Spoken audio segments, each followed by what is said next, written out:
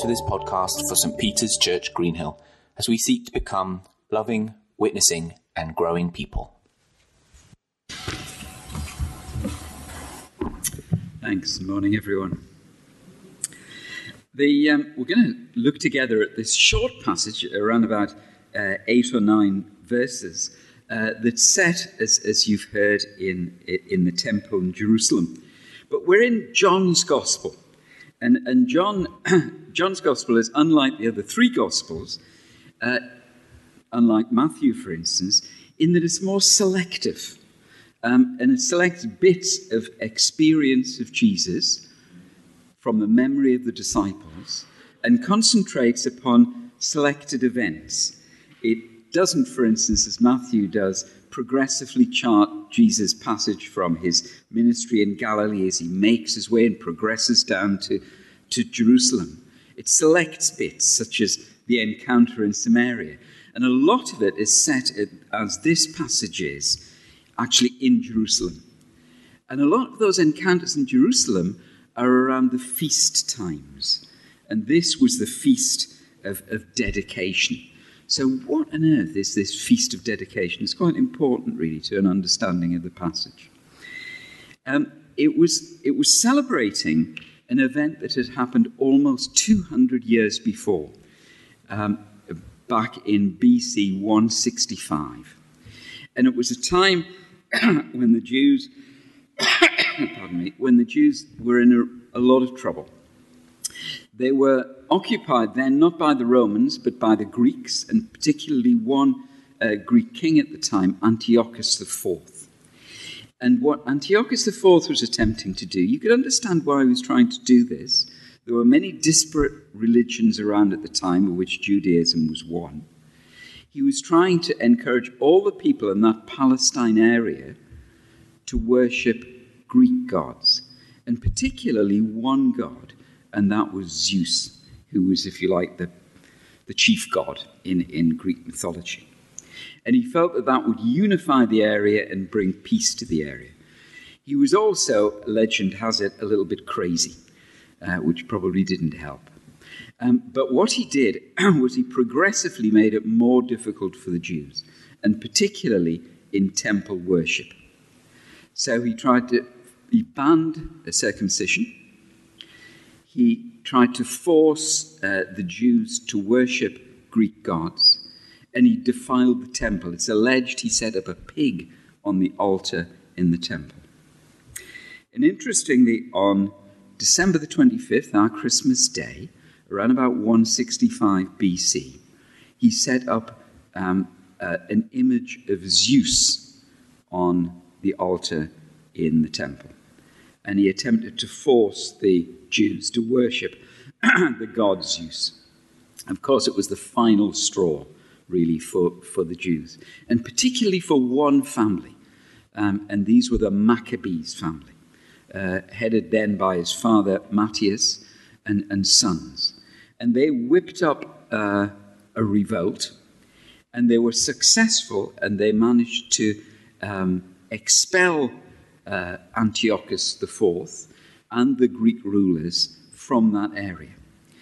And of course, what they did around about a year later was the first act was to rededicate the temple.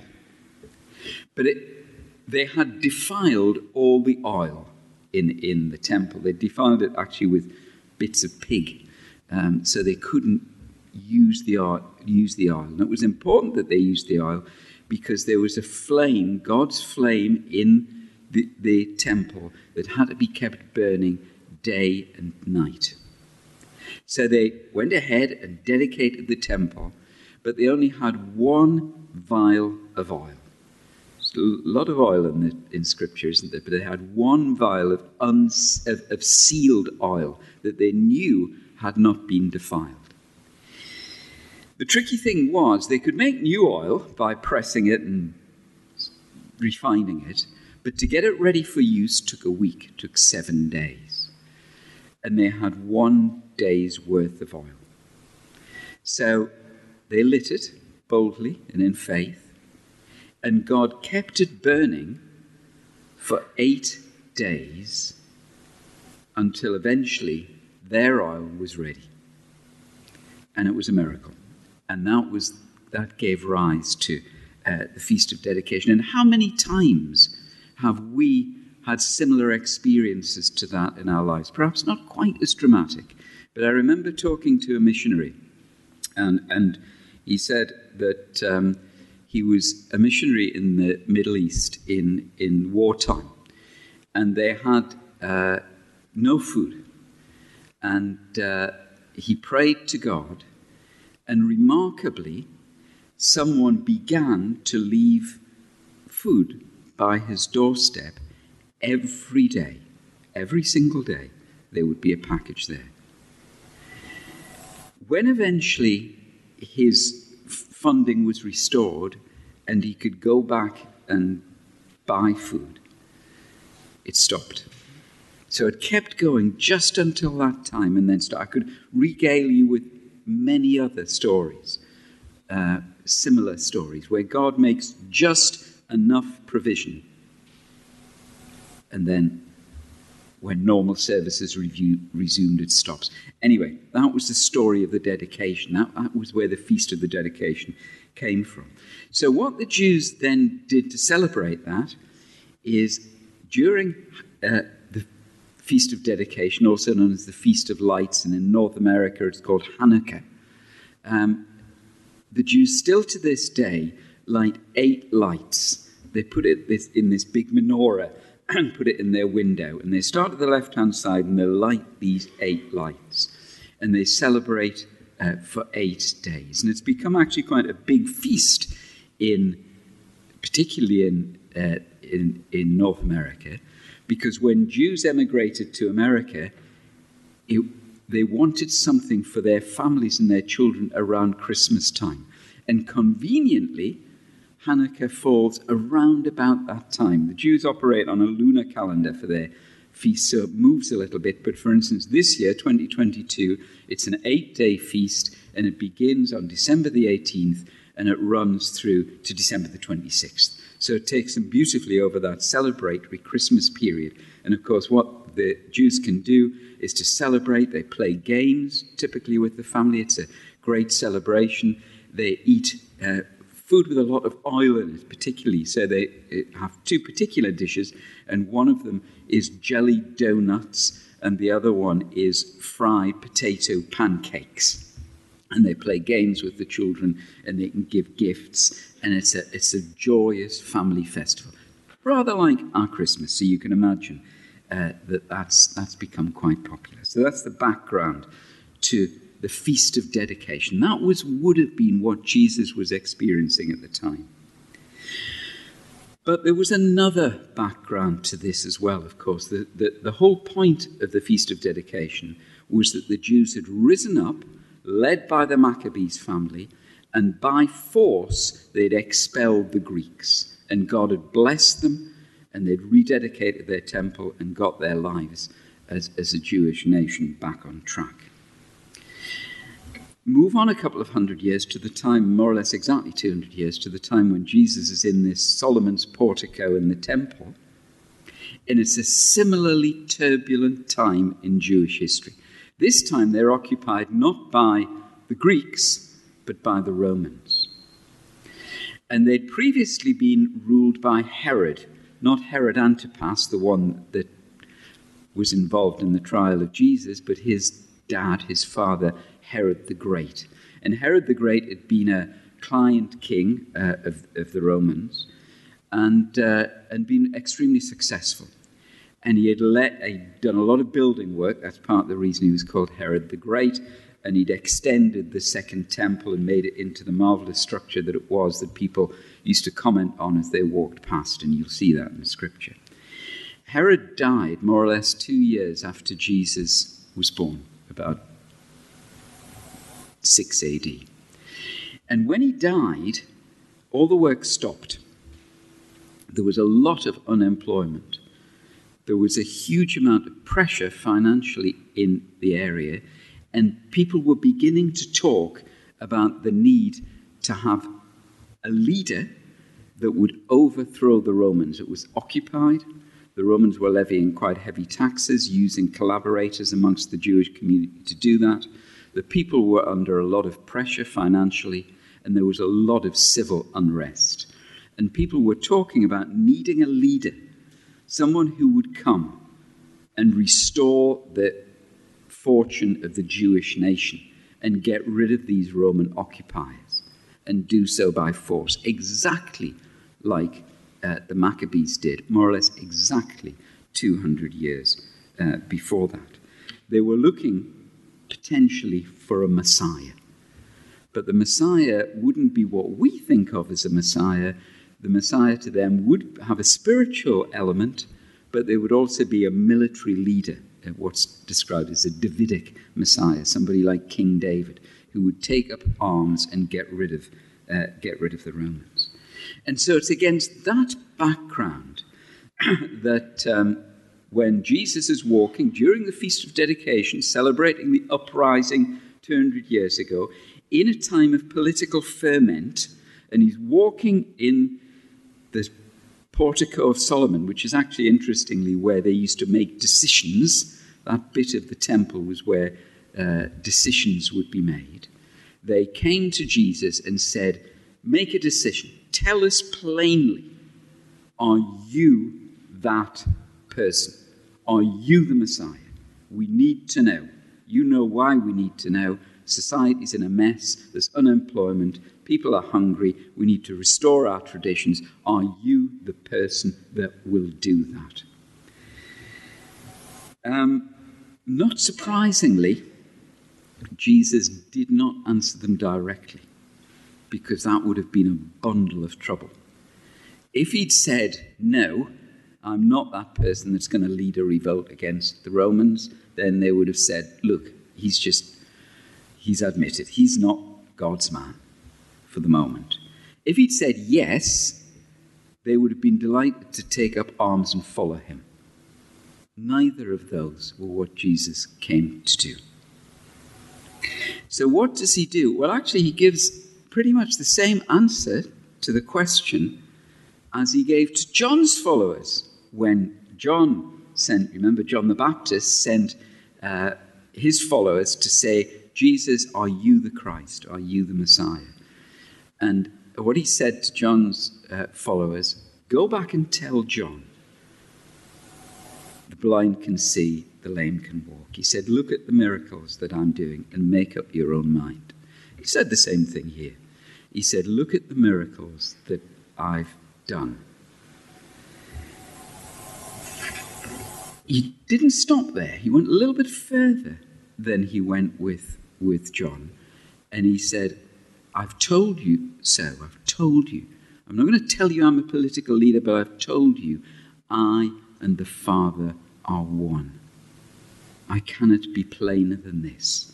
It's not as you understand it, but I am telling you, I and the Father are one. And if you don't believe my words and think, well, maybe I'm a madman or even a bad person, then look at the miracles that have happened and put two and two together and decide for yourselves.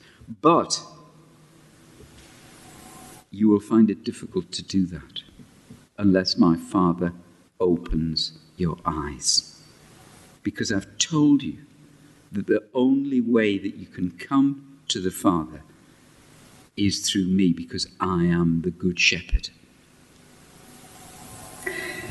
So that's what he said to them. We know that, but that's the next story, I suspect. We know that they didn't react well. What does it have to say to us? A couple of things. One of them in relation to our witness to others. We are called, as Jesus did, to testify to miracles that have happened in our lives. I'm going to ask people, Shona very helpfully paved the way for this at the start, but I'm going to ask people at the end of this, if you remember a time when God has acted miraculously in your life, come to the front and tell us briefly about that. There's a reason for doing this, but prepare that in your mind. Think back. is there a time when God has acted miraculously, if I can say it, in my life? And I'm going to tell people about that. We're called to do that. And we're called to do that for a reason, because it builds our faith. But as you tell people about that, you're not responsible, as Jesus emphasizes here, you're not responsible for their response. So you don't have to convert them. You don't have to go out and win converts. It's not really what we're called to do. What we're called to do is to testify to what God's done in our lives. And then, yes, if people respond, make disciples of those who do. But we cannot be responsible for changing another man or woman's heart. Only God can do that. What we can do is to testify to what God has done in our lives. And of course, that's what Jesus did. So we don't need to be embarrassed about it. We simply need to say what's happened. I think, as I said to you before, lastly, I haven't been able to get to many conferences during COVID, but in the past I did. Almost always over dinner, there would be some kind of general talk after people have had a couple of glasses of wine and a nice meal. And very frequently, people would surprisingly say, "You're a Christian, Jim. Tell us all about this." And what I would try to avoid is telling them what they should believe, what rules they should follow, what behavior they should adopt, and opt instead from simply saying, "What has happened to me?" And I would sometimes add, "I could completely understand if you found this difficult to believe, but I can only tell you what my experience has been. Make of it what you will." And God often will give us the opportunity to do similar things. And when he does, we can do it without embarrassment, because we're not responsible for how people act. We can only tell them as clearly as we can what that meant for us. That's relatively easy with strangers. It's more difficult with our family or friends, because we want them to believe. And we've got to pull back a little bit and perhaps resist that temptation to try and twist their arm up their back, to believe what we believe, to do what we would do. Leave that in God's hands and simply testify to what God's done. But there is a second reason that Jesus would speak to us in this way. And the Jews at the time were struggling with real difficulties in their lives. Society was in a mess. They were oppressed. They were occupied. It would not have been a particularly pleasant time, as it isn't for many in Ukraine at the minute, and as it isn't for many people of limited means, even in our country today. And we might not be able to see God meeting our needs. And that was at the bottom of the Jews' questions to Jesus. Are you the one that's going to get God to meet our needs? We are fed up with this. We cannot put up with this any longer. And many of us are in a similar situation in our own lives. So what does God call us to do with the frustrations in our lives, the difficulties that we face that appear intractable and difficult? Well, it's the same answer. He says, "The miracles I do speak in my name." And while we might not be able to see God meeting our needs immediately today, as the Jews couldn't in the portico of Solomon on Hanukkah back in AD 30-ish, God would call us to remember the times when he has, and place our faith in that. To recognize that it's only through God's initiative that things are going to change in your character and in your circumstances. What happens if we don't? Well, what happens if we don't is what happened to the Jews who didn't. Their disappointment and frustration, prolonged disappointment and frustration, waiting for this Messiah who was not, in their view, coming, led to anger and their anger led to sin. And they eventually crucified him, even though he was the Messiah and he was the Son of God. And that's the human condition.